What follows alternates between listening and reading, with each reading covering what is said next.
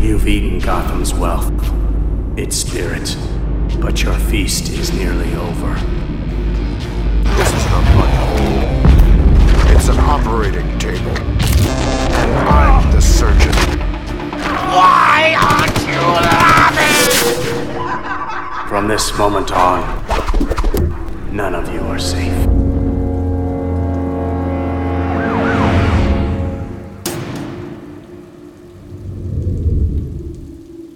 Welcome to the Batman Book Club, a podcast exploring the Dark Knight Library. I am your host, Ryan Lauer. The Batman Book Club is a proud member of the Batman Podcast Network, hosted by BatmanOnFilm.com. Just go to BatmanPodcastNetwork.com for a whole list of other Bat-related shows that also love to dip into the nerdy world that we love to frolic about in our free time. Now, thank you for tuning in to episode number 54, Batman Strange Apparitions. Joining me on this quest, he is returning to the show after quite a few episodes in between. I'm glad that our schedules have finally lined up. He is a walking encyclopedia, not just on Batman comics, but all comics and nerdy things. It is Mr. Jay Yaws. Jay, thank you for coming back to the show. Thank you very much for having me, Ryan. And I'm still trying to live up to that walking encyclopedia descriptor there. So hopefully I don't fall flat on my face this time. Well, you were being Mr. Modest, I believe, when you were on an episode of Holy Batcast, and you were like, I'm actually just typing it into Google. Fast Googling thumbs. That's my secret, everybody. I'm like, Fast Jay, Googling thumbs. Don't let people behind the curtain, okay? But I don't care. You're very... So that way, when I inevitably am not able to come up with an answer or don't know what to say, I have an easy out. It's like, I told you guys, I just didn't get to the Google fast enough. You're making fun of me for not knowing. Google doesn't even know. So just saying, just throwing that out there. Way back when, in those early times, 2020, which was the longest year in the history of man, you had informed us what your favorite Batman story was then. So instead of repeating that, I'd like to ask you, what is some Batman content you've been reading lately, aside from what we're about to talk about? Lately, in fact, just today, I read the first issue of the Batman and Scooby-Doo mysteries, which was awesome. Yes. Very much in my wheelhouse of just, kind of cartoony, animated, just silly, all ages fun, but it's a really good story too. And I think you shared it. A lot of people have shared the one page that has like a bunch of the different Batman costumes over the years, including the Asbats costume, the purple gloves, the rainbow Batman. I want to say the zebra Batman was in there, but I don't remember. But anyway, that was a lot of fun.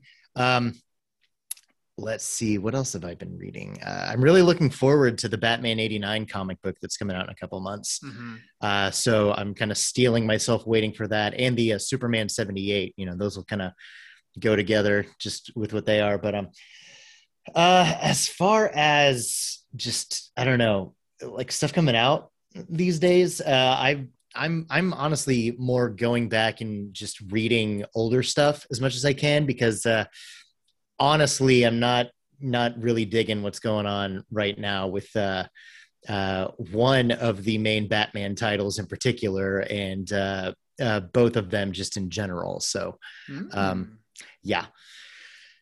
You will always have back issues. Exactly. And DC is on a mission now to make sure that every single week there is a Batman comic that's being released. So, like, if something's not doing it for you with Batman, there's always a lot of other options.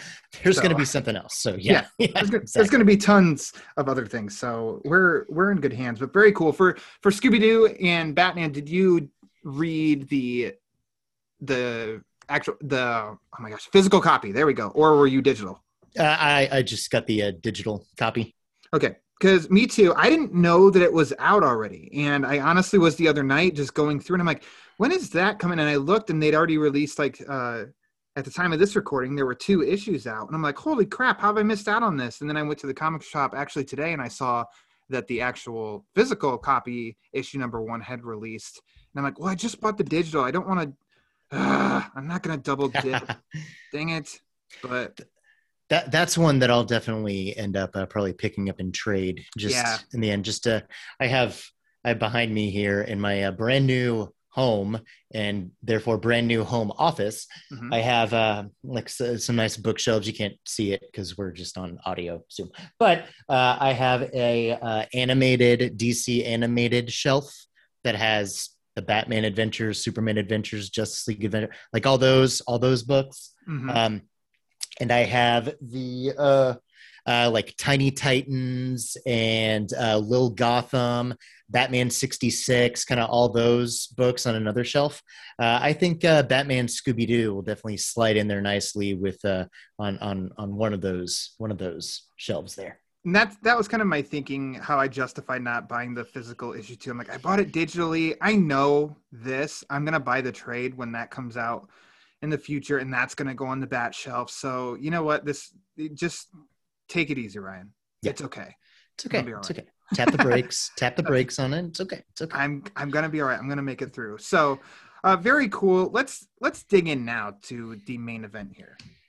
The Batman Strange Apparitions, originally released back from 1977 to 1978 from Detective Comics 469 through 479. The first 8 issues written by Steve Englehart. The last 8 issues illustrated by Marshall Rogers. The first 2 issues illustrated by Walt Simonson. The last 2 issues written by Len Wein. Yes. All of them retroactively collected and called Batman Strange Apparitions, and now is called Strange Apparitions. But the Dynamite team of Englehart and Rogers were actually only 6 issues. And I say only 6 issues because it is always it blows my mind to think that such a definitive run only lasted for 6 issues. And Jay and I are going to get into this. It's been released in individual issues so long ago, sporadically popping up in, greatest Joker stories ever told, greatest Batman stories ever told. But then in the 90s, I believe it was collected as a first trade called Strange Apparitions. Then those 6 issues were collected in the Legends of the Dark Knight, Marshall Rogers hardcover collection. Then just last year, it was in Tales of the Batman, Steve Englehart. Jay Oz, which version did you read for this episode? I have the like you, I think the what has to be the 1990s collection with Batman kind of standing over the grave of Bruce Wayne with the shadowy specter of Hugo Strange's glasses, at least, looming in the background with kind of the old school horror Batman Strange Apparitions print. That's how I read it this time. So did I. I have that trade. Let's discuss how, because I like to tell stories, sure, and everything. How did you come across this trade? How did you get it? I was growing up. I've said this, I don't know how many times on this show, that where I grew up, small town, there was a spinner rack at the local grocery store that wasn't updated very well. And that is the only way to get any kind of comics. And by the time in college, I'd moved down to a bigger city and there were multiple comic book shops. And so I just went to a local one and I was checking out their trade shelves. And at that time I was working, so I finally had money, and it was just basically, I just bought Batman books. Not like that was the only thing I did with money, but I wasn't seeking out and being very specific on what. It's just like, I want to grow my library. I want to dive in because we didn't have the digital anything that we do now. So I just saw Batman Strange Apparitions and I was there with my uncle and he's like, oh, that is a definite buy. And I'm like, okay. So I spent, I believe it says $12.95 on this trade, which now is hard to find. Well, I shouldn't say hard to find. The copies are available, but be ready to spend a lot more than $12.95. It's probably 2006 or 2007 that I bought this. Very nice. Yeah, I was not so fortunate to buy it then. This was a book that is kind of one of those, not, I wouldn't say like best kept secrets, but it's not one that comes up as much as, Dark Knight Returns, Year One, Long Halloween, stuff like that. Not to be dismissive and derisively. Don't you dare dismiss the Long Halloween. But those are going to come up in every Batman conversation. Yeah, this is the one that, and I don't want to come across as like, gatekeeping or, snotty or whatever, but it's like some people, sometimes you'd hear like, okay, but if you really want to, get Batman from, A to Z from the very beginning now, you really need to read this, because it's not a lot of Batman, it's a small part of Batman's history, but it's just so influential. Like, so many great things came out of this run of comics, and so many adaptations have come out since then, and it's just been a big part of Batman's history. So I'd heard that. So eventually, I don't even remember how I originally read it, but I read it several years back, and wanted to get a copy of my own. But like you said, I think the original Marshall Rogers trade only has his issues that he illustrated, which makes sense. And then even now, the Steve Englehart trade only has the issues that he wrote. So even though those collections are both well worth owning for these stories and several others, on their own, don't necessarily want to have to buy 2 trades to get 4 additional issues on either side.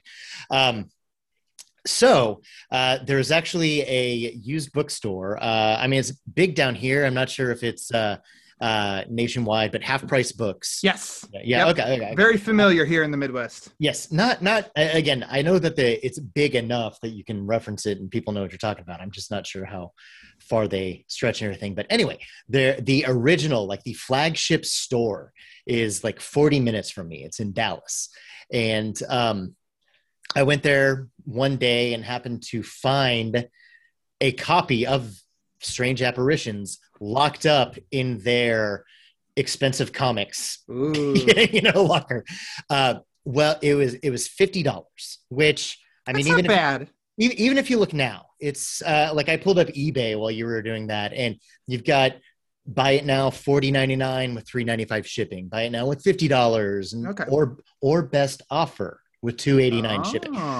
So $50 is about a decent median low end range that you're gonna spend on this. But I didn't buy it then, because as much as I love it, $50 is still a lot for what a twist to your story. And I didn't buy it. but a few weeks later, I got a 50% off one item coupon for Half Price Books. How the hell did you get that? They send them out every now and then. It'll I think especially around like Memorial Day, I think is when they got it. It's like on like Friday you can get 30% off one item. Saturday you can get 40%, and then Sunday you can get 50% off one item. Mm-hmm. I was actually playing at church that weekend, so I could not get over to Half Price Books to buy this. So many twists in the story. There are so many twists. So in the end, I texted my brother-in-law, who lives like 5 minutes away from the store, forwarded him the email, and had him go pick it up for me. The end. But now I own Strange Apparitions for $25. Well, that's a good deal. I think, I don't know any Batman comic fan that wouldn't want to buy Strange Apparitions for $25. Yes.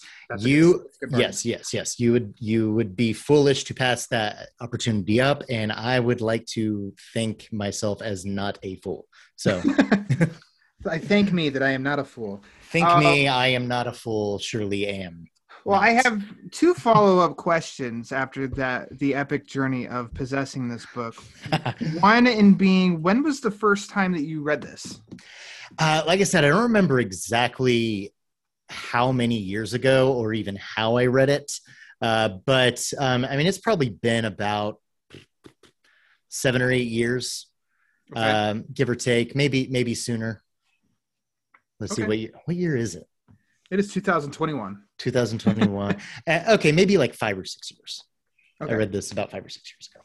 All right. A couple of the issues I'd read I was either familiar with or I'd read, like in a Joker collection or a Greatest Batman Stories collection. So some of the issues I was already familiar with, but the entire run of Strange Apparitions I read about 5 or 6 years ago.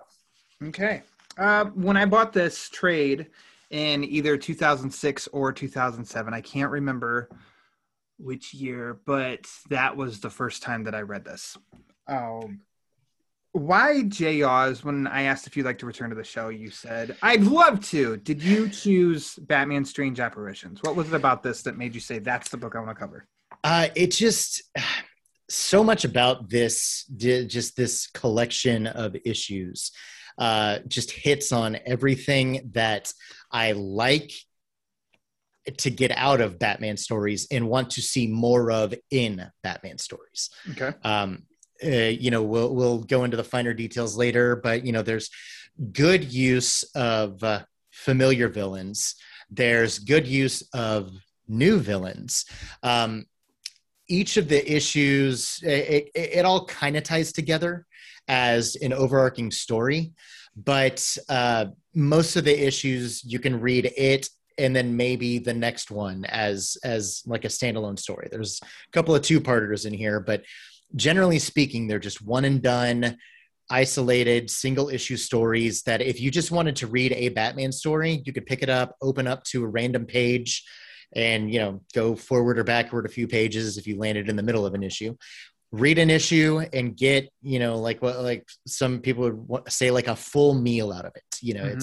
It has a defined beginning, middle, and end.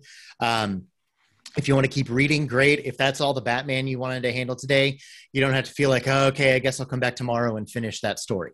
It's there to take in chunks if you want it, or to take as a singular run, which I think comics in general are just missing too much of these days, is issues that can stand on their own. Yeah. So pretty much every issue in here could be a good entry point for everybody too.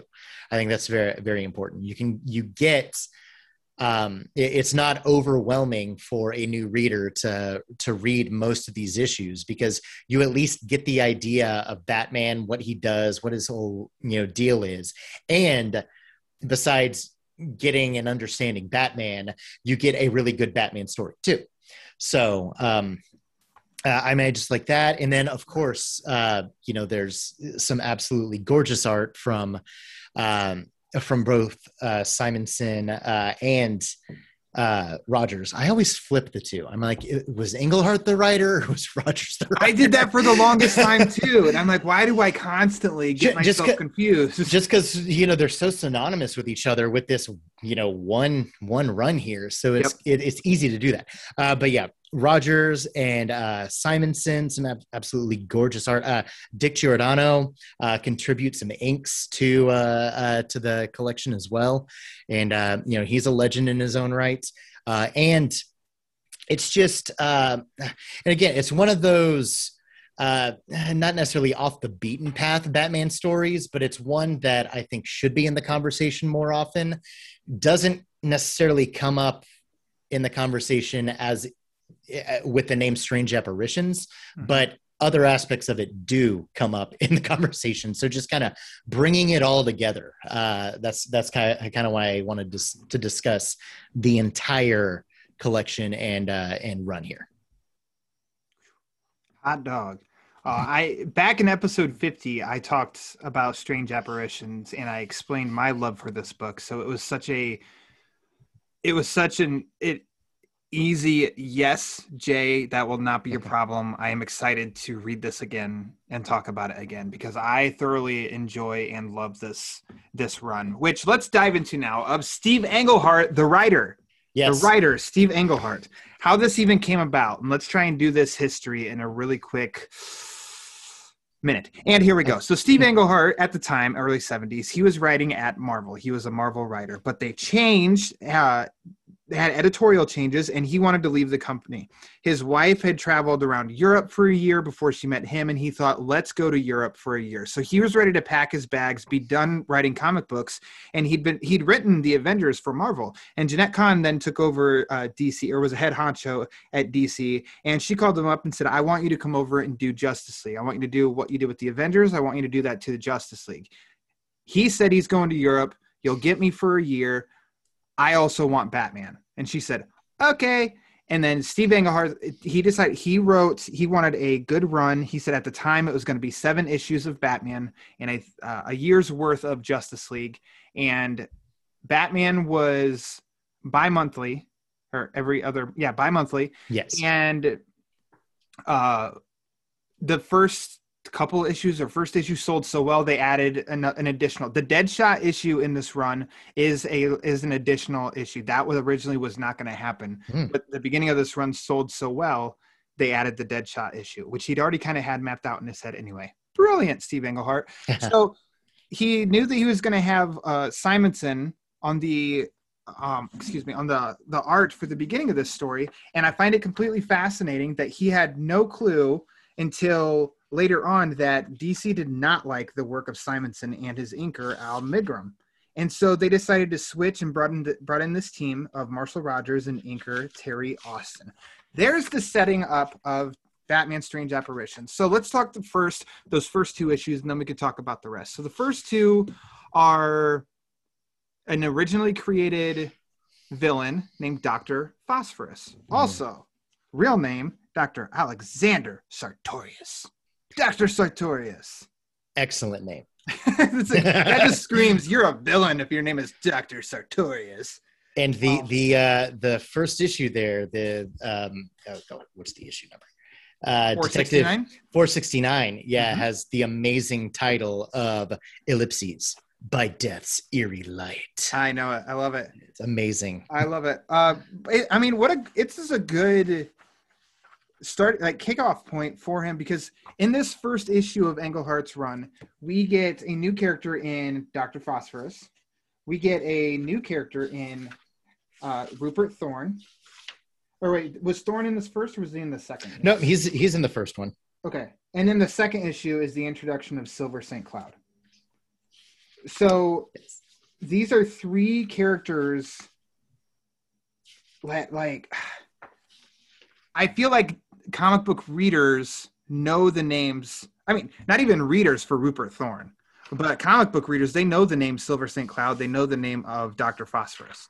Dr. Phosphorus is probably the lesser of the 3, but this is the origin of Rupert Thorne, which Englehart even said he loved the pulpness of those early Batman stories, and he loved the mobsters, and he wanted to bring that back for this run. Hence, that's the creation of Rupert Thorne, and bring in a mob angle, a guy from city council that's kind of corrupt, and that's a different approach than the Penguins and the Jokers and the Riddlers and such. And at the time now, it would seem like that makes total sense. Well, yeah, that's what they do now. But at the time, in the early, in the 70s, that's a new idea. That's kind of a bold choice. Yeah. And that's one of those aspects that I love about Batman's characters. He fits with, the street level crime of, a corrupt politician. And he also fits with the superhero antics of a villain who is irradiated thanks to a exploded nuclear reactor. And they can both appear in the same issue, make sense in the same issue, and make sense for Batman to take both of them on in his own ways. Yep. I like the, and I think Dr. Phosphorus is definitely to get the comic book feel.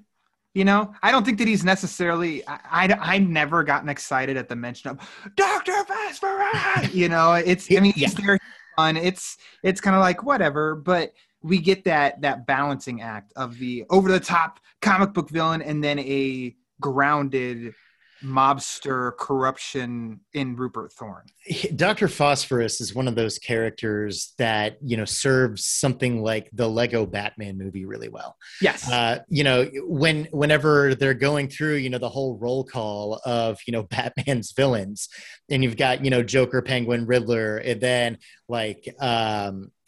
Zebra Man, Calendar Man, Condiment King. And it's like, I did not make any of those up. Dr. Phosphorus is one of those guys that you throw in there, and, the general audience might be like, oh, neat. And then comic book fans are going to be, salivating because it's like, oh my gosh, it's Dr. Phosphorus.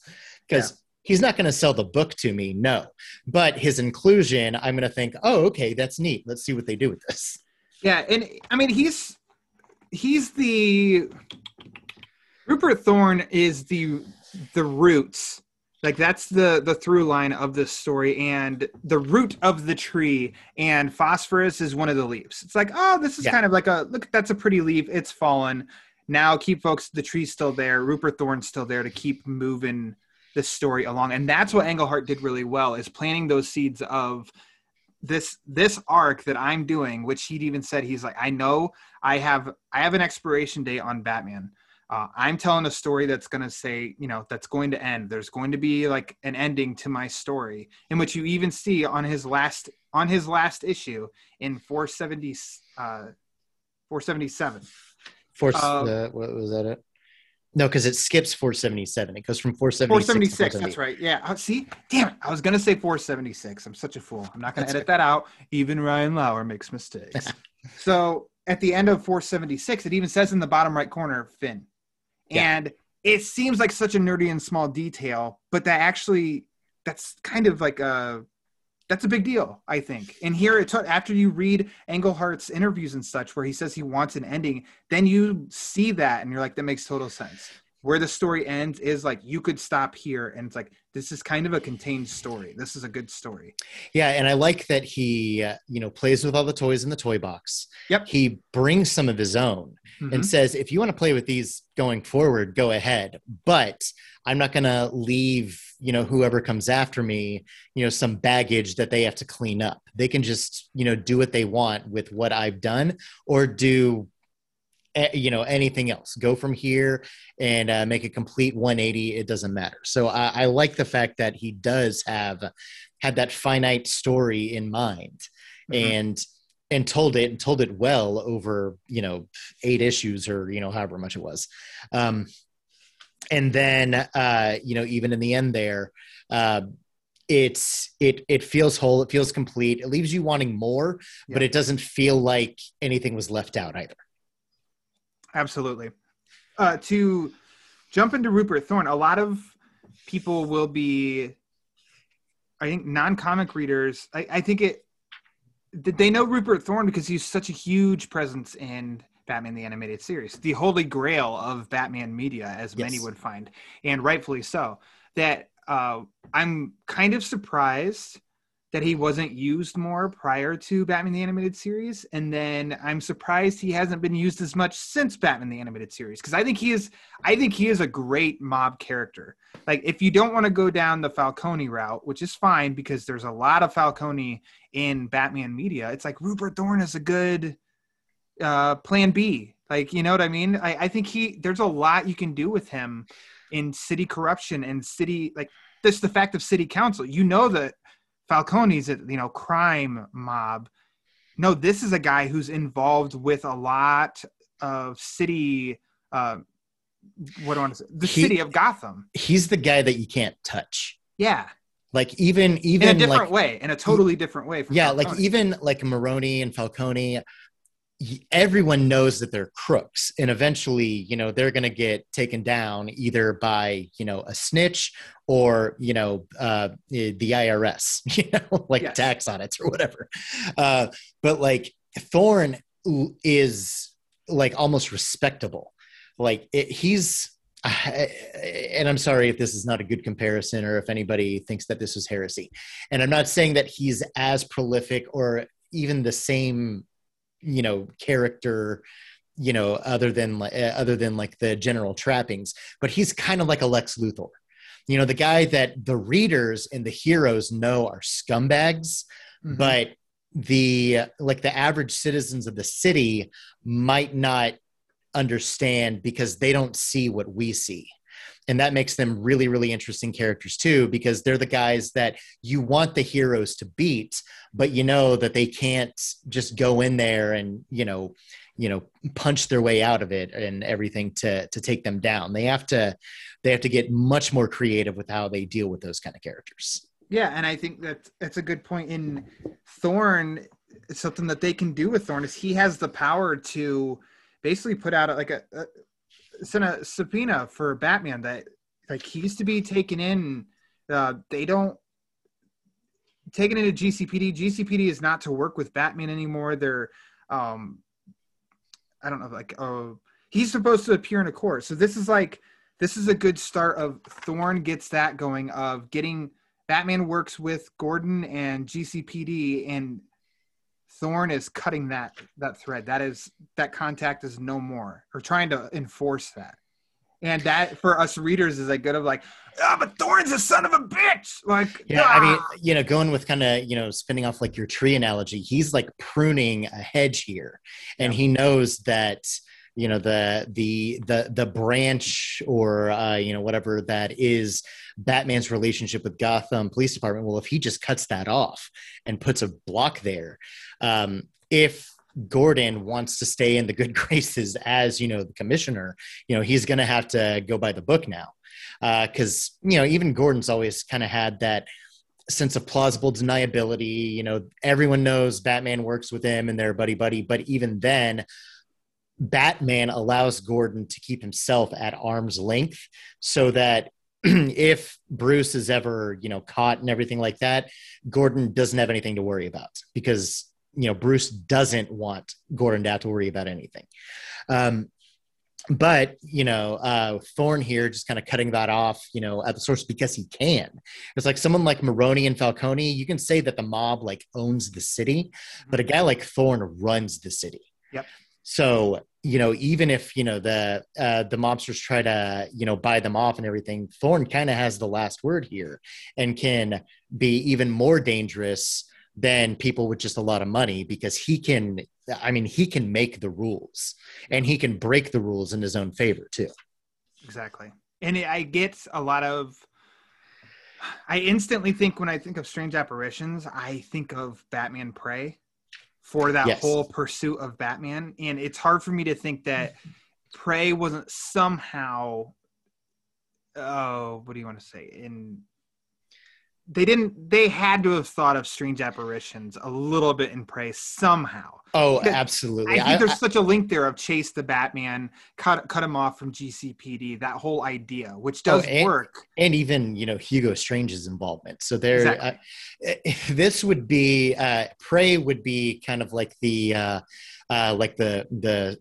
deleted scenes of Strange Apparitions, let's say. You got, the extended cuts of Lord of the Rings and everything works fine, but then, you in the theatrical version, but then in the DVD release, you get, an hour of extra footage just to kind of explain things more and pad things out more and give you more character moments. Prey's kind of like that. Prey is what happens between some of the panels in Strange Apparitions. I totally see that.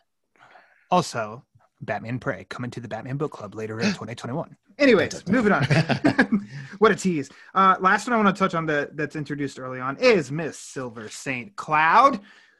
Blows my mind, Jay Yaws, that we don't ever get more of Silver St. Cloud.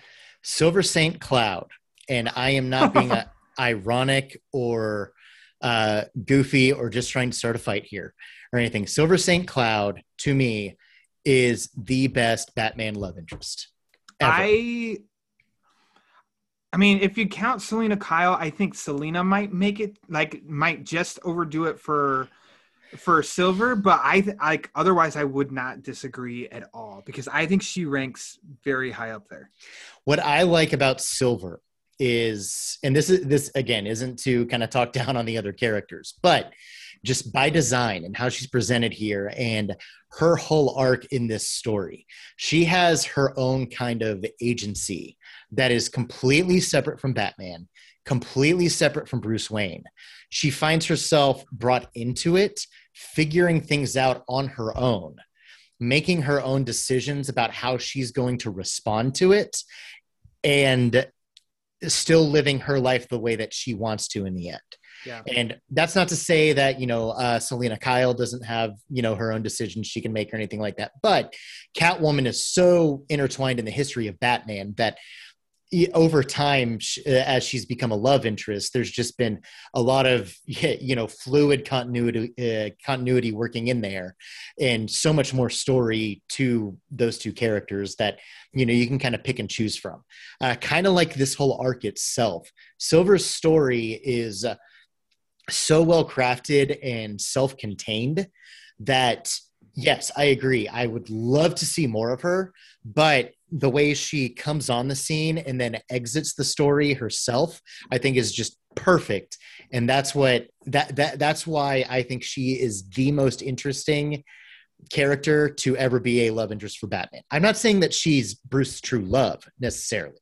It's just that I think just as a quote unquote romantic foil, I think she's the best in the entire, 81, 82 year history of Batman at this point. And I'll echo everything that you said about her and her strengths, like for sure. And how she has a life and a purpose outside of Batman and Bruce Wayne. Like Englehart had said, and this is, I don't know what to think of this, but I'll just say it. He says in an interview, I should say the 100 Things Batman fans should know and do before they die, written by Joseph McCabe. He'd interviewed Steve Englehart, and Steve Englehart said that he thought the best way to humanize Bruce Wayne is to give him a sex life. Now, instead of just taking that at face value, this is how he explains that. Now, this was under the Comics Code Authority in the 70s, so there couldn't be sex like there might be today. But it was clear that there are definitely scenes where she's lying in a negligee in bed saying, I had a great time last night. That's about the best you could do under the Comics Code, but it was pretty daring for the Comics Code. The thing was, because of the Comics Code, nobody had even considered portraying a sex life. So it was not unheard of. It was kind of unthought of. So I did take a lot of pride in breaking down that door. So I know, like the teenager or something here that, oh my gosh, you saw her in a negligee sort of deal. But it is a little bit of it's a mature approach for sure to bring that in a subtle way with Silver. And it's not like when Bruce wasn't around that she was just like, I've got nothing to do until Bruce comes back. It's like she's a humanitarian herself. Yeah, she's spending most of this arc putting together a gala and everything. Like she's doing her job. She just also happens to have a social life, which to kind of, sorry if you weren't, done with that, but kind of piggyback off of it is, even in a broader sense of not just giving Bruce a sex life or a love life, she helps give Bruce like a social life. She gives Bruce Wayne as a character reasons to be in the story that aren't just waiting for him to put on the costume and be Batman. Bruce has stuff to do. He has, engagements. He has social life, which again, I think is just missing from so much of comics. Is I know there's the whole argument of, Batman's, the real character and Bruce is the mask, or they're both masks. And then, there's how Bruce is, with like Alfred and Dick when they're not, I get that there's all that, but even when you come to a Batman comic, eventually, and this might sound bad, but eventually too much Batman might be overwhelming. Like, it's nice to see, think of, even in The Dark Knight, I'm sure we've both seen that movie. Yes. At least, once or twice. 100 times or twice? 100? Yes. Just a couple. I've seen it 100 times twice. Okay. Yes. But no, I mean, even though that's ostensibly a Batman movie, Bruce Wayne does stuff in that movie to, some of it is to, further his mission as Batman, but some of it is also to, just do things that Batman can't, like going to throwing like a fundraiser so he can learn more about someone who could potentially be an ally or an enemy. Batman can't do that, but Bruce Wayne can. And even showing up to board meetings so that he can get a closer look at the books of possibly shady company. Bruce Wayne can do that better than Batman can. So I like that. I like stories where Bruce Wayne has just as much to do out of costume as Batman has to do in costume. And we get a lot of that in here. And a lot of that is because he socializes and has a love life with Silver that is explored very well and very maturely in such a short span. And by doing that, it's almost like him dressing up as Batman is a great payoff then, because we've got that balance of him out of the cowl then in the cowl. And also it provides the evidence for us to believe that Silver can deduce that Batman is Bruce Wayne, because if we never see the Bruce Wayne moments and then Silver just on one page says, "Oh my gosh, are you Bruce Wayne?" Yeah, exactly. That's kind of a cheap toy, but it works here. And then, her being unsure if she's right, even when she knows she's right. And yes. Bruce being unsure if she knows, even though he knows she knows. That creates some that creates some really, really good drama. That's the inspiration for Friends. They don't know we know. They know that we know. Like Strange Apparitions. It's all connected. It all comes back to Strange Apparitions. Two villains also in this run as we sort of move along a little bit that I want to touch on and connect them is Hugo Strange and Deadshot. And what I want to connect about them is these are their first appearances in comics in a long time. Yes. So Hugo Strange pops up in Detective Comics 471. His previous appearance was 471, which was in 1977. His previous appearance was Detective Comics 46 in 1940. So less than a year after Batman debuted, and then almost 40 years after Batman debuted. That's a long stretch. And then for Deadshot, he appeared in Detective 474, and that was the first time since Batman 59 in a dandy top hat, white tie, and tails. Yeah, he was a little updated, if you will. But what I mean by with these, so you're looking at 30 plus years and 20 plus years. Because there's so much Batman content now and DC content now, you do not have gaps like that. No. Like ever with characters. I mean, look at the Joker's popping up all over the damn place, in which he pops up later in this run. Yeah. And I didn't look into the gap of that, but about 4 I mean, he had his own series around this time too. So, I mean, it wasn't, but even Joker was a character that wasn't in comics for a long time. Yeah. In fact, he only got a resurgence after, like most Batman things did, after, Batman 66. Because I don't think, it wasn't Julie Schwartz, was it? But whoever was editing Batman comics in like the late 50s, early 60s hated Joker. So just absolutely refused to let anybody use him. And I think the Joker's 5-way revenge was brought him back to. It was and that was in the early 70s. Yeah. One of the many probably would battle out with The Killing Joke as the greatest Joker story of all time. Oh, absolutely. Sadly, because of the matchups in the best Batman story bracket in March, The Killing Joke lasted a lot longer than Joker's 5-way revenge, but that's just the way that the cookie crumbled on that. Anyway. Yeah. I tried to play the board the way I thought it was going to go instead of how it did go, and I did really, really well until I really, really didn't. Until you didn't. Yeah, you were in there for a long time, and then the end did not. But anyway, yeah. Hugo Strange. Hugo Strange. So I really appreciate the dip into his history of early Hugo Strange was obsessed with monster men. And Englehart carries that over here in how Strange, he has his own secret maniacal hospital, if you will, with a monster serum, and he has people turning into monsters. And that's just cool to me of, oh, that's going back to like his first appearances in comics. That's really cool. But then also a really nice dramatic element that Englehart, he's planted the seed of Batman and Silver being in love. And Hugo finds out who Batman is in Bruce Wayne, and then also taken totally out of, the spy genre a decade prior.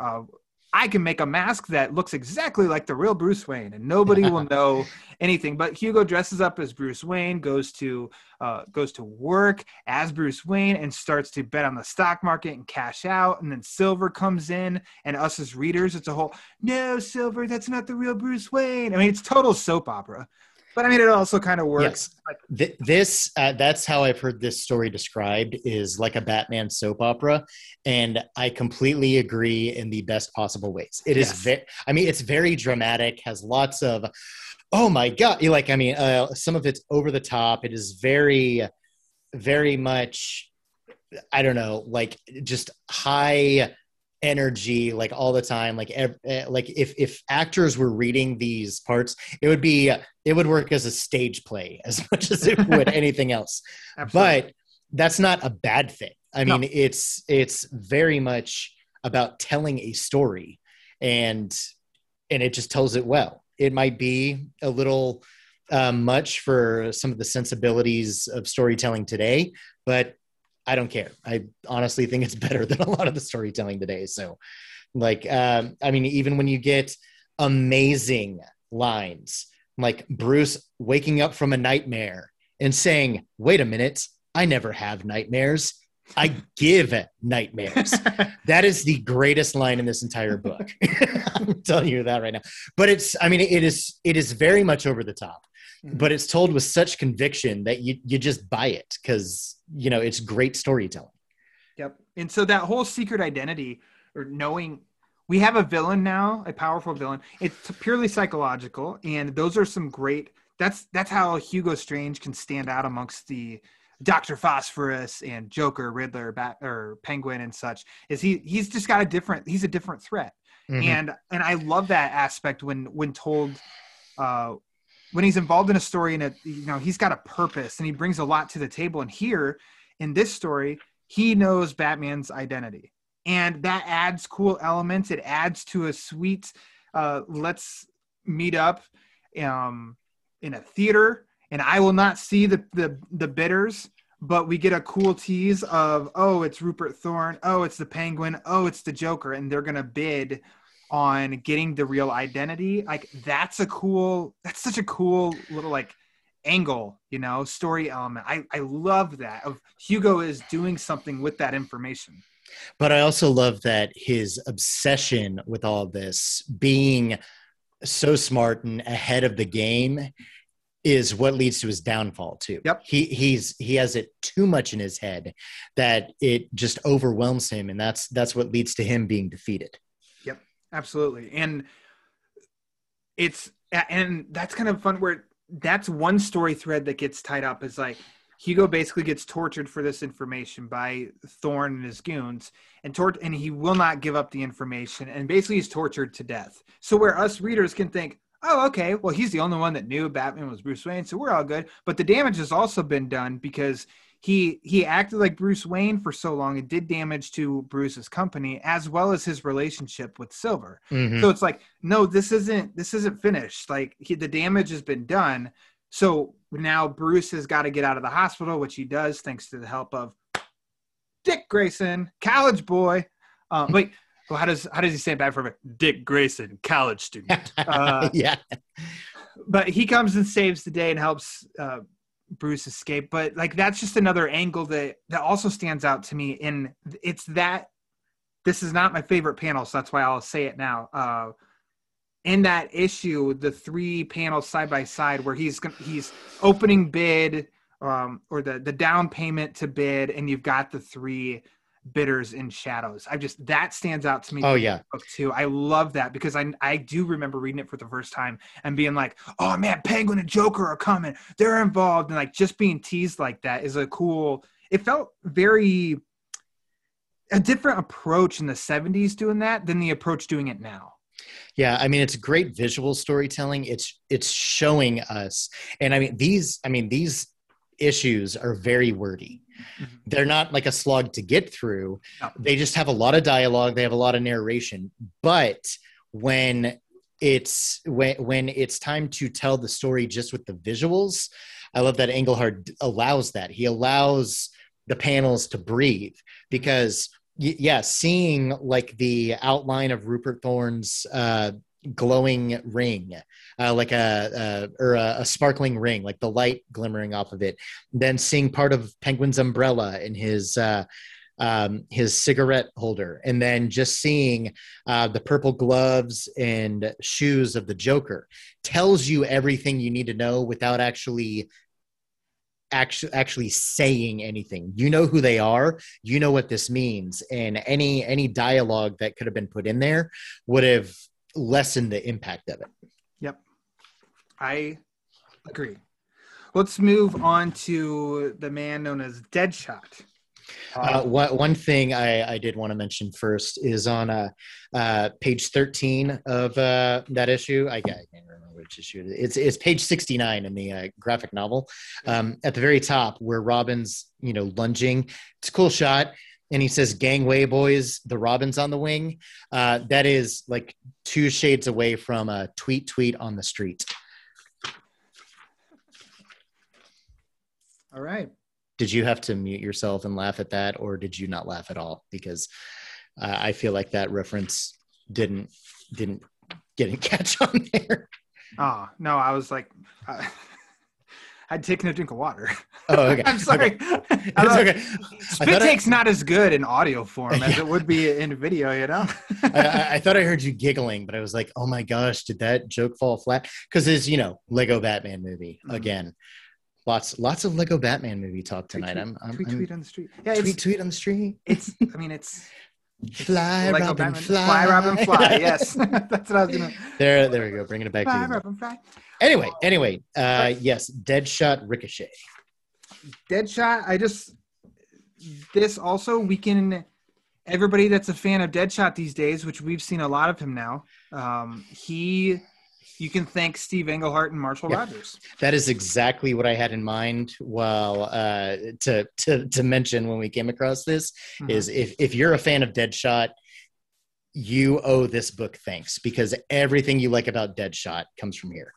Mm-hmm. This, and like I said, this was the issue that Englehart said was the added issue, and Julie Schwartz suggested Deadshot because this was the added issue, and Englehart said he had the Marvel style of writing for his layout, but because they'd switched artists, he then got to have more control over his issue playouts and stuff. So he had stuff plotted out pretty dang well, but Julie Schwartz had said that that Deadshot would be a good addition because he's got a Penguin story and a Joker and Hugo Strange. And I mean, I guess if you have those 3, then the next best is Deadshot. I mean, well, it's probably one of those, if you want to use a character, here's a list of ones that, you can do whatever you want with it. Like we're really not going to be, cause even back then with Joker or Penguin, they'll let them tell the story, but they've still got to stay within some parameters.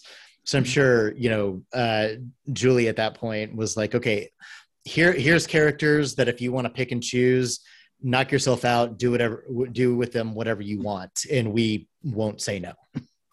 Yeah, and I mean Englehart just kind of said that this was a way for him to slow things down a little bit, expand some of the character moments, so have Silver and Bruce eating at a restaurant and such, and he was able to come up with the story for Deadshot and breaking out, and hot on the heels of Penguin just got arrested. He just wrapped up the Penguin story. And so then Penguin's monocle is what Deadshot steals. And that's how he's able to break out. I mean, it's a fun issue. It's not crucial or critical, but it does provide my favorite panel, which we'll get to here soon in this issue. But I think the biggest part is what this issue did for Deadshot in the future. Yeah, and I mean it is a near perfect just single issue story too. Mm-hmm. Yeah. Like I was saying at the beginning there, that a lot of this collection is just, pick up and read, and you're not going to feel like you have to sit down and read a 200-page trade. You could just read. And again, that's so amazing is pretty much every single one of these issues is 17 pages of story. Yeah. And yet they feel like there's so much more going on. Yep. So much more fulfilling than a lot of the 22-page comics that have been coming out in, like the past 10, 15 years. And not just that they have to fit more into less space, but even just the pacing, the panel layouts. There's so much more interesting visual storytelling going on. This Deadshot issue is 17 pages long, and it is, I mean, one of the best just single issue stories that, I think I've ever read, honestly, just because everything is concise, there's a beginning, middle, and end. It is fed into by previous issues and feeds into the next issues, but you don't need to read anything else to get what you need out of this story. And I just love that. Also, giant typewriters. Big fan of Giant typewriter, yes. A fun nod back to, the 50s stories. Oh, I love the that. 40s stories and stuff. The kind of the Dick Sprang, Carmine Infantino stuff. Love it. Yep, absolutely. Really quickly, just so that we can say that we touched on it. I mean, Penguins in this run. I don't have anything negative to say about the Penguin story, but also I'm just not the biggest Penguin fan as it is. So it's just kind of like, he's fine. He's recognizable. I honestly don't remember an awful lot that goes on in his story, even after, reading it. And I mean, it's good. It's just, there's other stuff around it that's so much better and more interesting. Yep. So I'm fine with giving his time to the Joker 2-part story. Yeah, that's all right. That's all right. Let's dip into that one, because here also lies one of the greatest Joker stories of all time. It is called The Laughing Fish, and everybody I'm sure will hear of this now, and they know, oh yeah, that was a Batman the Animated Series episode. Actually, before that, it was 2 issues of a Batman comic book. It was 2 issues of a Batman comic book, Detective Comics number 475 and 476, where in classic Joker fashion, he has this insane idea. Poison the fish, and then go to the copyright and get a trademark so he can get paid every time anybody eats one of his laughing fish. Yes, it is ridiculous. Makes zero sense, and it is absolutely amazing. And it's perfect. It is perfect. It's perfect. And I know Englehart, he wanted, and he mentions that the Joker's 5-way, that that helped take the Joker back to his early roots of being like a homicidal maniac. But he still needed that. He still wanted that aspect in the Joker. Like the clown aspect, just the ridiculous. The ridiculous clown. Yes, I mean, hacienda is what he keeps saying, and I'm like, I don't get that unless it's just supposed to sound funny. I mean, a hacienda is a house. I mean, hacienda. It's a Spanish word for. I mean, I don't know if it's a Spanish word for house, but I'm pretty sure it's Spanish. Anyway, it's it's a house is what a hacienda is. So, hacienda is just laughing and whatever. But yeah, I mean, the Joker's not supposed to be funny. He's supposed to be unpredictable. So I like that Englehart recognized that yes, there's crime boss aspects to him that completely work, but also just doing something so stupid, like transforming fish and then saying, I need a copyright on this and I'm going to make money by taxing everybody because they're eating my image. That's ridiculous. Yeah. But it's one of those things that it's so ridiculous that when he has a bit of a murderous streak in this story, it becomes even more shocking because you're not expecting it. Mm-hmm. And I think I love that angle of this. Yes, the ridiculous aspect of the plot itself, but also It's going back to his roots and his first appearance of announcing murders. Before they happen. Before they happen. Good call. I didn't actually make that connection. It updated, his first issue in Batman #1. He was doing it over the radio. Well, they updated it to where now he's doing it on television, and I think that's brilliant. I love it. In our trade paperback, it's page 117, and in the issue itself, it's page 10. That first image of him is totally the Man Who Laughs. Oh, absolutely. I mean, spot on, and it's so cool. It's I just love that picture. It's perfect. Oh yeah, that's great. Yeah, that, and then 2 pages before is that incredibly famous and absolutely gorgeous first panel where he walks in, and he's so tall and lean that he only needs to take up one long panel, and it just fits his entire frame in there and everything, and it just looks so great with him taking the hat off and then smiling and walking forward and everything. Just such a great shot. But yeah, that Man Who Laughs homage panel there too is amazing too. I love the confrontation he has with Rupert Thorne, and how Joker just kind of emphasizes that the Joker needs Batman and Batman needs the Joker. And so he suspects, someone just says the Joker, which is perfect in The Dark Knight, and how the Joker can appear as if things are just happening, but really he is really smart and everything is planned out. And here, the Joker knows Thorne's the one who killed Hugo Strange. And he's just kind of saying, if the identity of the Batman died with Hugo Strange, then good, let it stay that way. Yeah. Like Joker just, this emphasizes that point of Joker he doesn't need to know or want to know who the identity is. Joker doesn't care. His foil, his aim is to mess with Batman. Yep. That's it. He does not care about Bruce Wayne other than as a means to an end. Yep. He just needs somebody to come and screw that up. Yeah, exactly. So in that case, he's got Batman's back. I got your back, bro. Yeah. So I really like the two scenes.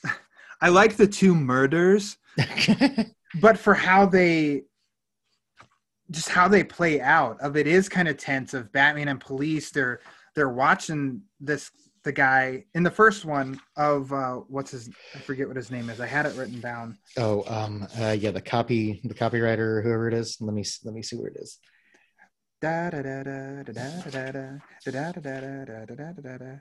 G. Carl Francis. There we go. G. Carl Francis. He also a good name.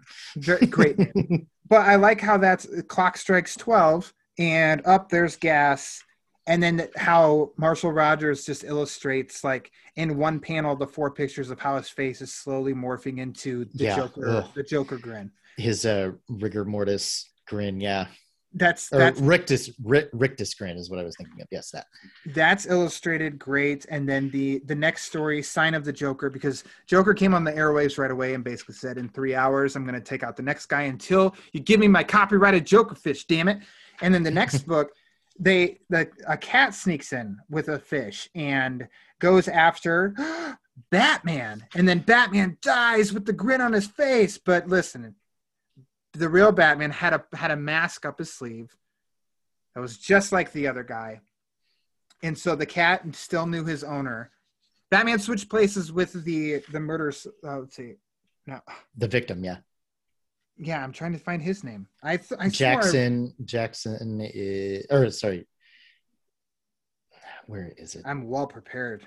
I swear I was. Oh yeah, Thomas Jackson. Yeah, Jackson. It was his last name because he says he got Jackson, but I can't remember his first name. Batman switched places with Thomas Jackson. So Thomas Jackson was in the cape and cowl, and Batman had on the mask of Thomas Jackson. Which the Laughing Fish episode of the animated series takes that scene beat for beat. Beat for beat. I think it's perfect. It also takes that first beat too, of where G. Carl Francis even looks at Batman and says, like, Batman, I'm just a paper pusher. I don't remember in the episode, The Laughing Fish, what he says, but I can hear that as I read this, of like, what does he want with me? I'm just working in an office. So those are done really well. And I just remember I really liked this scene of the old switcheroo and the cat angle.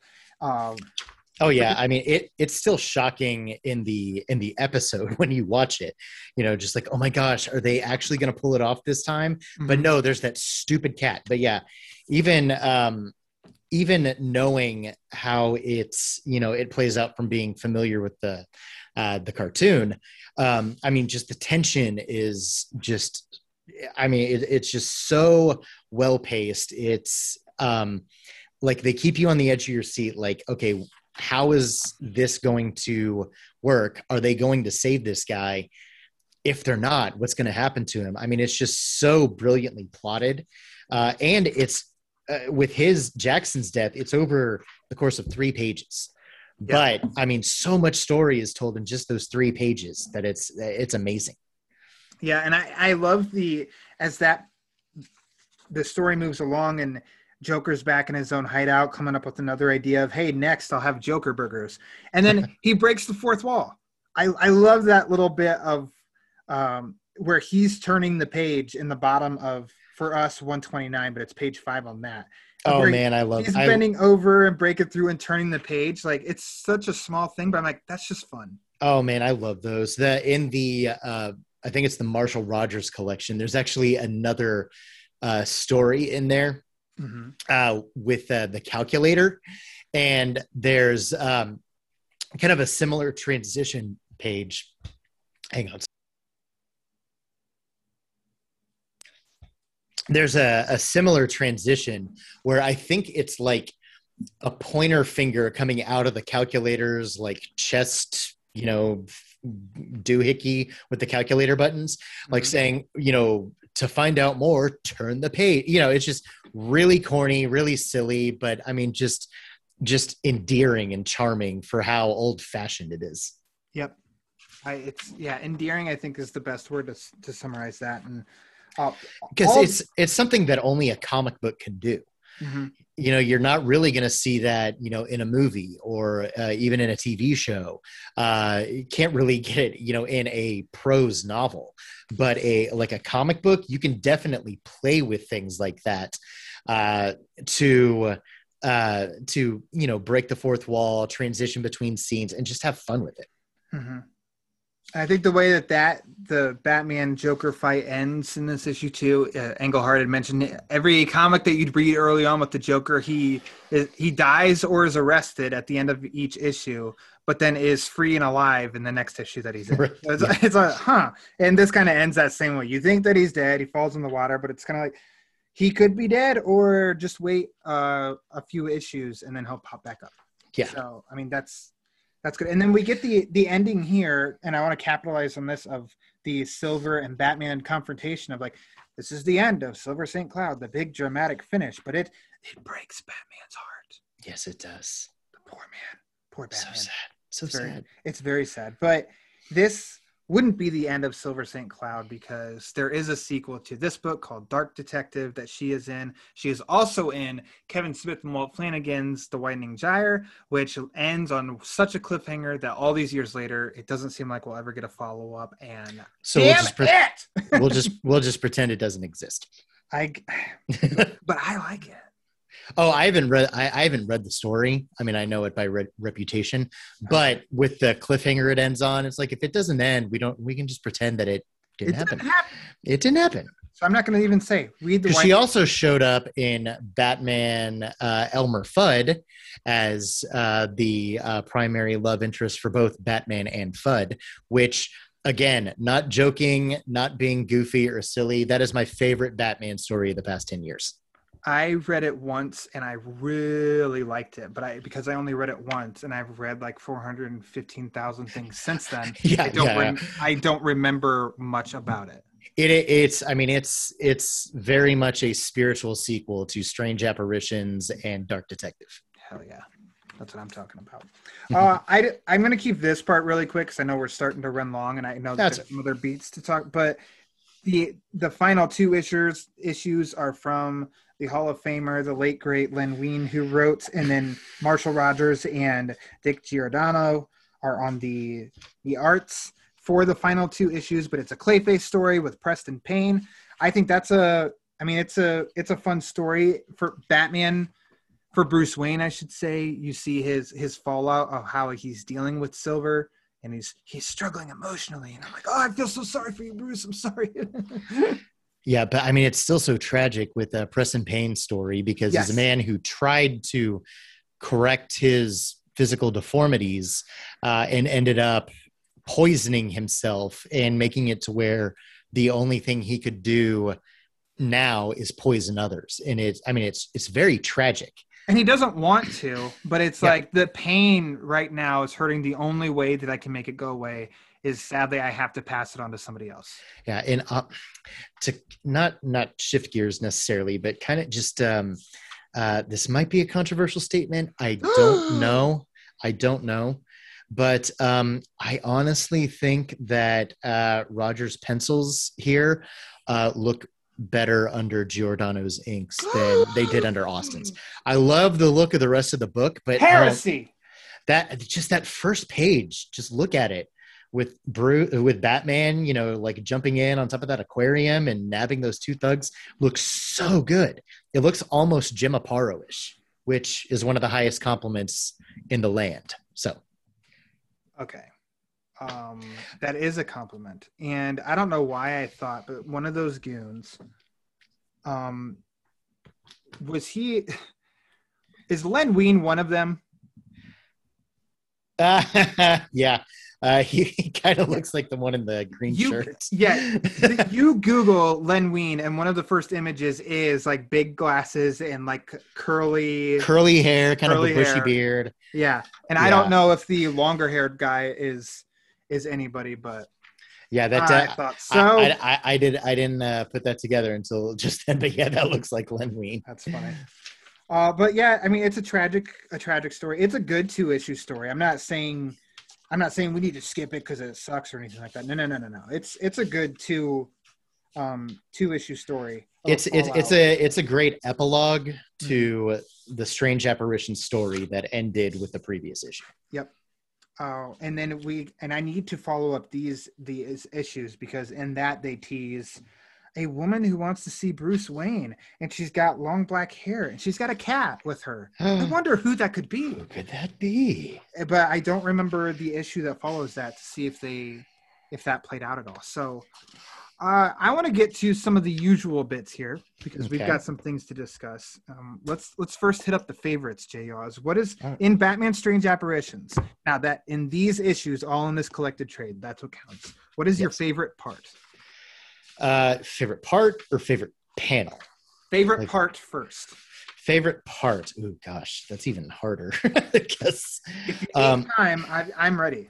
Honestly, I mean, I think in the Deadshot issue, really the fight on that giant typewriter is just so fun. It's so it's silly, but at the same time, it still has some great drama. And it's just kind of a melding of, Golden Age Batman, and then bringing a Golden Age character like Deadshot into the Bronze Age here, while still not being kind of in the mire of ultra seriousness. It's still just having a lot of fun with with what you can do with the comic story. Very cool. Mine would have to be the Detective 476, Sign of the Joker, the murder of Thomas Jackson, because that just stands out in my mind, both from this comic and the Batman the Animated Series episode of the whole cat comes in with the fish, attacks. It is a perfectly paced, illustrated, and written scene. Absolutely. Yeah, from how it opens up, it's a stormy night, and Batman just looks great, even though it's not really Batman, but it's really Batman. And then closing the door, and the click, and the tension, and the cat coming in and attacking, and all of that, the twist. And I just think that's a really good, as you just said, perfectly paced scene. There we go. Yeah. Jeez. Yes. But all right, now let's hit up the favorite panel out of all this.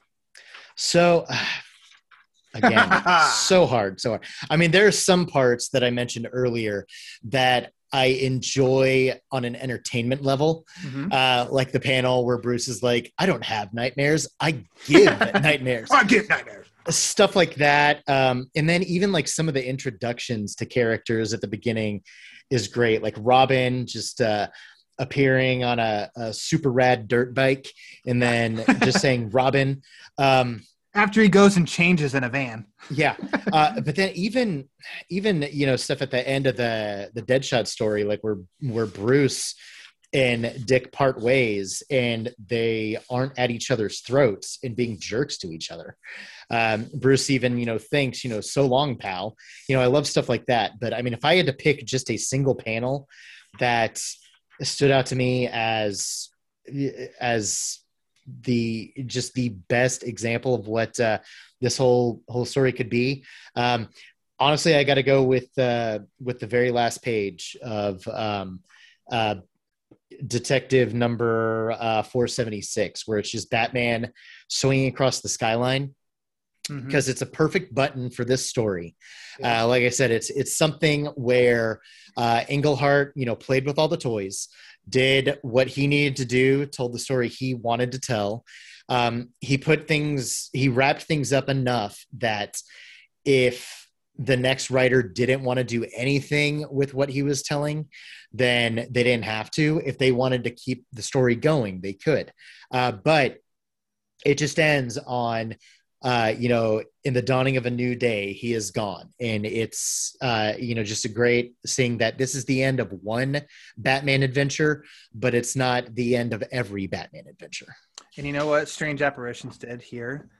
It inspired J.J. Abrams' use of lens flares. Yeah. Yes. So I'd say even with that weird, monocle lens flare, whatever that's supposed to be. I think it's supposed to be like the glint of light on Commissioner Gordon's glasses. It's looking into the sun that's just peeking up over the building behind him. Even with that kind of obstructing Batman's image, it's still an amazing shot of Batman. Yeah, very cool. Mine is a bit of a cheat, but it's going to count because I get to make the rules. In the Deadshot Ricochet Detective Comics 474, it is those two panels of Batman and Deadshot swinging through the buildings and the Joker's looking out at them. Yeah. Just because that's a good tease. Like I said, for some reason, they feel different. The teases in this feel different than how teases are done now. Teases done now, maybe it's because I'm getting older, but they almost seem a little eye roll, like, oh, jeez. Whereas then it was exciting to me. And I always say on here, an image that I can create a story or start to getting my imagination going.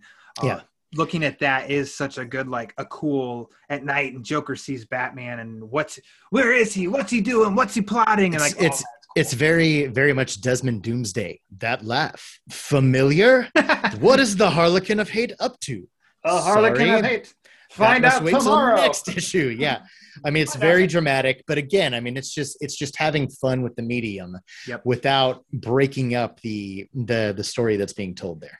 Yep, absolutely. Now, the last question that I usually have is always, would you like to see this story in animated form? And as we sort of quickly discussed before we started, we kind of have already. we have already. We mentioned obviously that the Laughing Fish was in Batman the Animated Series. I mean, even called The Laughing Fish, although it was mostly, probably like 80%, 85% more side of the Joker. Yeah.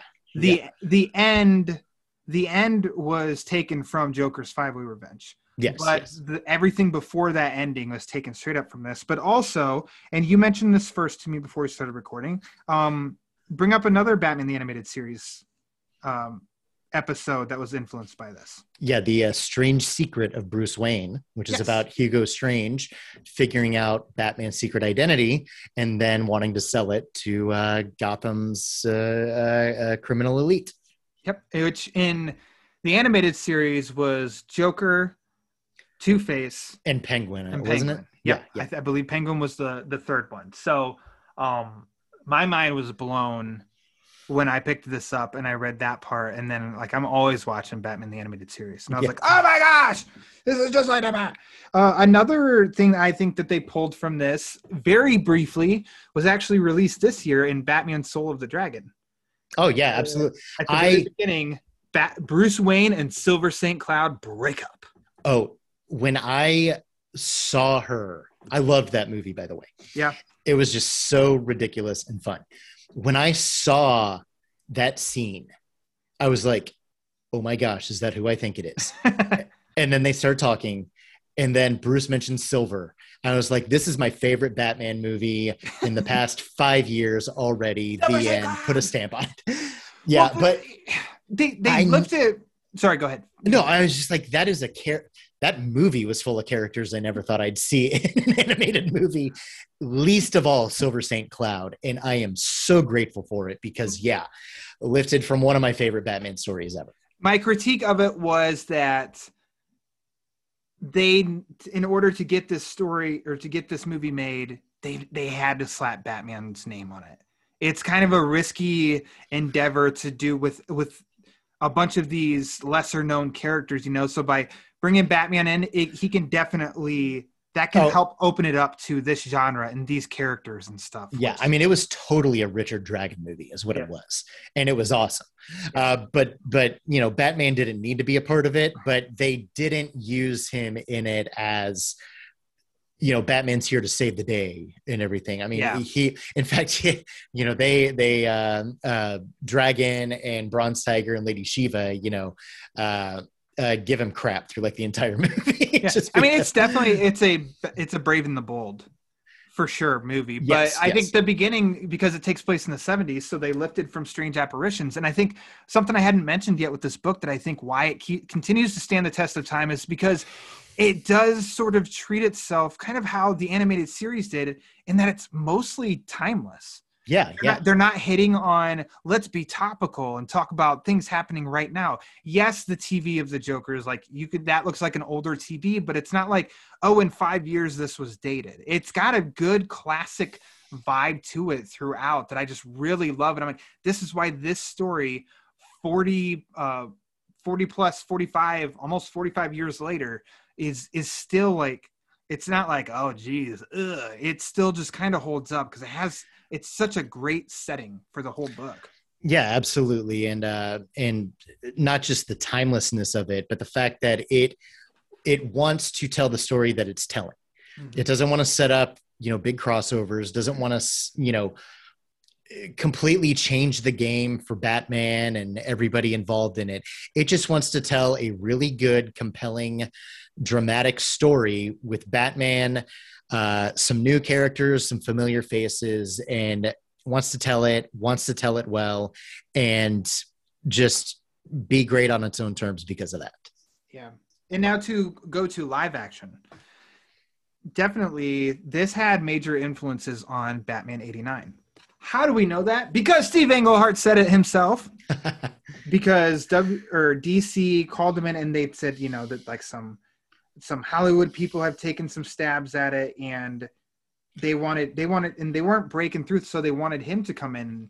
And I know he said that they wanted Joker, they wanted Penguin, they wanted Robin, they wanted Silver St. Cloud, and he's like, this is kind of crowded. And he even quoted him saying like that cooler heads prevailed, then I was able to attempt it again. No Penguin, no Robin, and ultimately, and he said that Rupert Thorne and Silver St. Cloud were in Batman 89. And then it was their Joker, because he said, if you're going to come out with Batman, you've got to have Joker in there. Mm-hmm. And you can definitely see the performance and the style of Jack Nicholson's Joker that's the Strange Apparitions Joker. Yeah, I can definitely see that. And yeah, I mean, Englehart did write a draft of the script before Sam Hamm came back in and kind of put his stamp on it, didn't he? Yes. I'm trying to see, he had said that Silver St. Cloud and Rupert Thorne were in there up until the very last minute, and then it was switched to Vicky Vale and Boss Grissom. Yeah. He says in his interview, that's pretty much because they wouldn't have to pay me for those characters. There are royalties involved in this kind of thing, and I'm pretty sure it was a business decision. A very typical decision for DC. They're very corporate. Now, in another interview that I'd read, had said because Silver St. Cloud, it had been I mean, at that point, over 10 years that she'd been out of comics, they went back to Vicky Vale because she's more familiar. So Englehart sounds a little bitter towards DC, maybe rightfully so. Not there. I don't know. But the fact is that Silver St. Cloud was originally in the movie, as was Rupert Thorne. And I can totally see both of them like in the spots in those two characters, you know? I can too. I mean, I think, since Vicky Vale, was Vicky Vale even a reporter in her original appearances? I don't remember. So it's like, I mean, if Vicky Vale wasn't, and they'd have to, reinvent Silver St. Cloud's character, I mean, it'd be 6-1, half dozen the other. Yeah. But then, I mean, Boss Grissom's an original character for the movie, isn't he? Like, yes. I don't think he has any precedence. Yeah. But he's not fully Rupert Thorne either, because I don't see he's a mobster. He's Falcone, basically. Yeah. He's definitely more of a crime boss than a corrupt politician. So. Yeah. I mean, I can see shades of them and see how they could have fit in the movie, but I can also see the direction the movie went, how those characters didn't necessarily need to be in it. I also kind of understand Englehart's, if he's got a grudge because the movie was so damn successful, he's like, that could have been some good money for me. Oh yeah. I mean, I totally get where he's coming from. I mean, you could say it's sour grapes and a little bit of bitterness, but I mean, if it was just, they only changed it, which, that could just be his perception of it. Yes. Yep. But if they only changed it because they wanted to go the cheaper route with characters that were completely original and, we're paying one guy for the use of it anyway, so might as well just pay him for this one too. In the case of Bob Kane, then yeah, I could definitely see where Englehart's coming from. Yes, and the other one that I could say influenced was definitely The Dark Knight, this little indie film we talked about earlier, yes. And the fact of Bruce Wayne a couple of times. living, seen it 100 times twice. That's right. That's right. Bruce Wayne living in a penthouse in Gotham City, and that I can totally see that they grabbed from Strange Apparitions. Also, it's not such a different. It's not such an out there concept either. I don't think.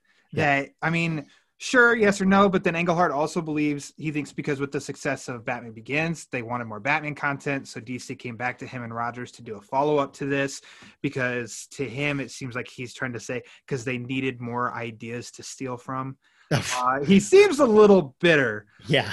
And then he tried to say that The Dark Knight took some from the sequel of Batman Dark Detective, which I also enjoy. And anybody who's not familiar, I'm sure you've seen the Joker image. Vote for me or I'll kill you. We did that in sync. Way to go, Jay Oz. Yes. That is from Batman Dark Detective.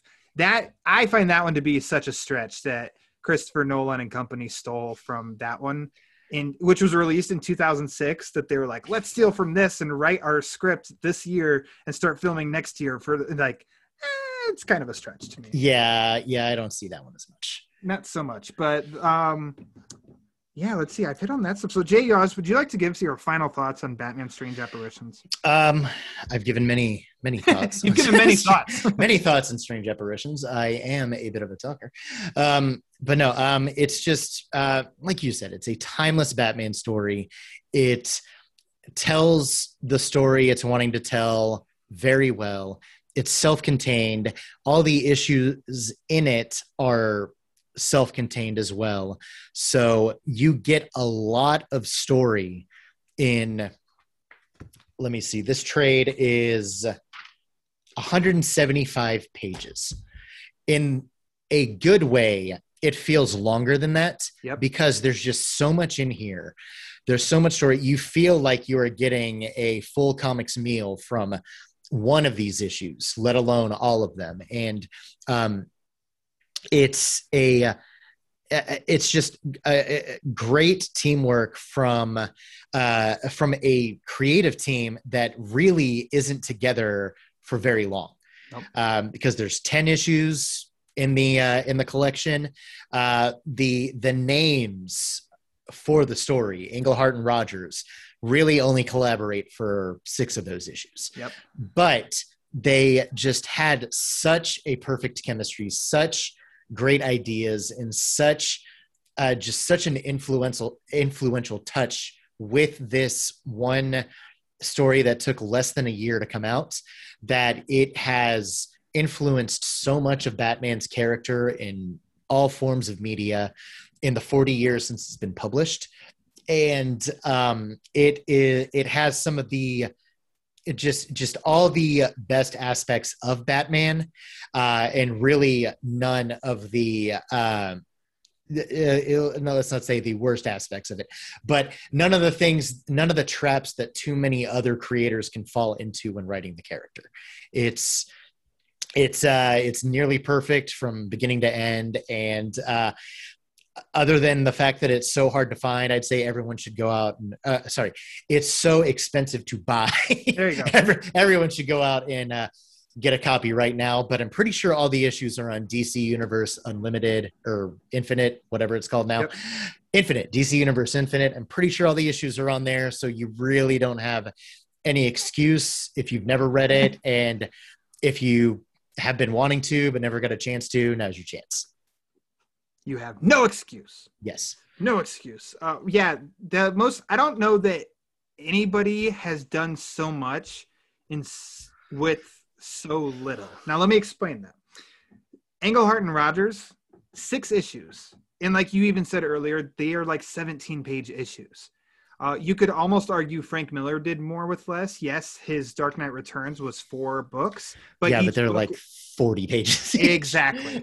So in a span of time, Englehart and Rogers, this run just did so much for the history of Batman. And it's been pulled from in ways that we've listed, and I'm sure there's other parts that we haven't thought of yet in other stories, whether it's characters or story beats or whatnot. This is a definitive Batman tale. To me, it's timeless, like we both said, and it hits so many good notes of Batman and Bruce Wayne. It brings something different while also bringing in something familiar. It's a great run, and I think Englehart and Rogers should always be celebrated for how good Batman Strange Apparitions is, which is also why it is one of my favorite Batman stories of all time. Listen to episode number 50. Anyways. Woo! All right. So, Jay Yaws, I said it before and I'll say it again. Thank you for coming on the show, returning to the show to talk Batman Strange Apparitions. Would you like to make any plugs? You can find me on Twitter at JAYAWS. You can also find my comics writing at Comic Pause. The previous site that I had with my my buddy Brian, we decided to close up shop last year, just kind of a mutual decision. So I've ported over all of my writing from that site and have been doing, just pretty much whenever I feel like it, writing about some comics over there. But on Twitter and Instagram, that's at Comic Pause, like you pause a video game, you can pretty much find me there and on Facebook and various Batman and movie and comic book groups and everything. And I'd love to chat with you about this or anything else really. Maybe Daredevil. Yes, you're supposed to tweet more about Daredevil. My gosh, yes. Yes. Check Jay's Twitter feed to see why I'm talking about Daredevil, because I'm sure he's going to talk about Daredevil a lot more now. Holy moly. Gosh, I did not expect that to blow up that much, but it did. Yes, it did. All right, you can follow the Batman Book Club on Twitter and Instagram at the Batman BC. You can also follow me on Twitter at Lauer_Ryan. Lauer spelled like lower. You can also write in for questions or comments or anything at all Batman related at thebatmanbc@gmail.com. Vichyssoise recipes. Vichyssoise. I need one. And yes, I will try it. If it's inexpensive, I will try it and then tell you how bad it was. You can also find my write-ups, my postings on batmanonfilm.com on reviews, top 10 lists, interviews, podcast episodes that I've appeared on there. Just go to batmanonfilm.com. Also, if you'd like to support the show, you can go to TeePublic, where there's a store where you can buy Batman Book Club t-shirts, hoodies, onesies, notebooks, stickers, a piece of art that you want to put on your wall. I mean, they've got it all on TeePublic. The link to that tab is on the Twitter page.